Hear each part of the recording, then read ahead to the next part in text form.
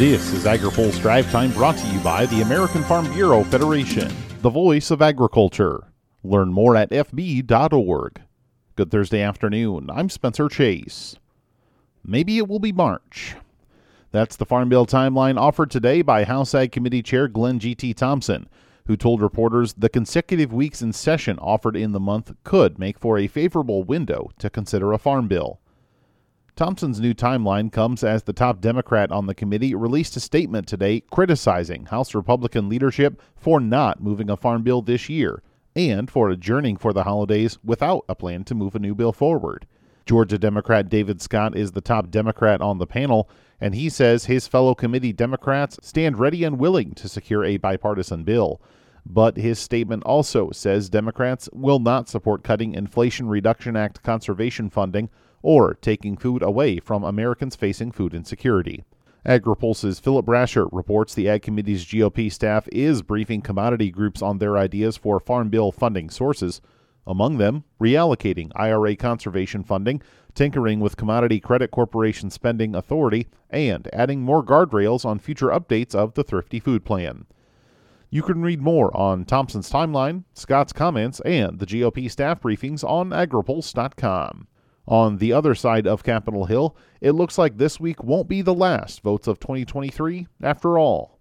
Senate Majority Leader Chuck Schumer announced today the chamber will conduct votes next week and give negotiators more time to finalize a deal to improve U.S. border security and address a White House supplemental funding request to assist Ukraine in its war against Russia. The plan is for the Senate to act as soon as we are ready to move forward on the supplemental. Members need to be here next week. We have to get this done.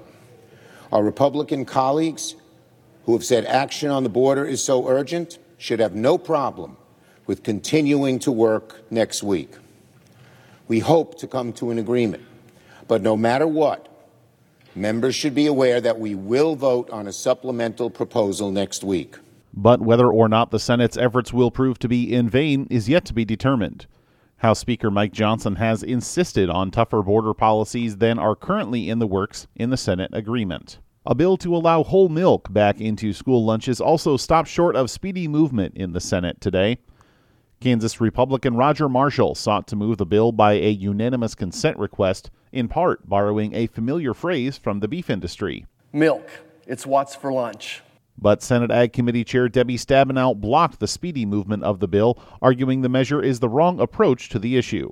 I fully support healthy options for students. Dairy is a very important part of a balanced meal. But one thing is clear, and that is that school meal standards, currently based on dietary science, should continue to be based on dietary science, not based on which individual food products that we support or are in our states. The House passed the bill in a broad bipartisan vote yesterday. Finally today, do you remember where you were on December 23, 2003? That day shocked the system for beef producers across the country and beef consumers around the world. Former Ag Secretary Ann Veneman announced a cow in Washington state had tested positive for bovine spongiform encephalopathy, also known as mad cow disease. The following days, weeks, and months would go on to shape animal disease response in the United States. Colin Woodall with the National Cattlemen's Beef Association says it was a learning experience for all involved. Are we prepared for a foreign animal disease? And also a realization of just how important those foreign markets are to us when all of a sudden they all shut down. You can hear more on the response to BSE, HPAI, PEDV, and the other animal disease acronyms in the second episode of our Deep Dive podcast series, available now on agripulse.com and many podcast apps. Now, here's a word from our sponsor. Today's AgriPulse Drive Time is brought to you by the American Farm Bureau Federation. Join more than 5,000 farmers and ranchers from across the country at the American Farm Bureau Convention, January 19th through the 24th in Salt Lake City.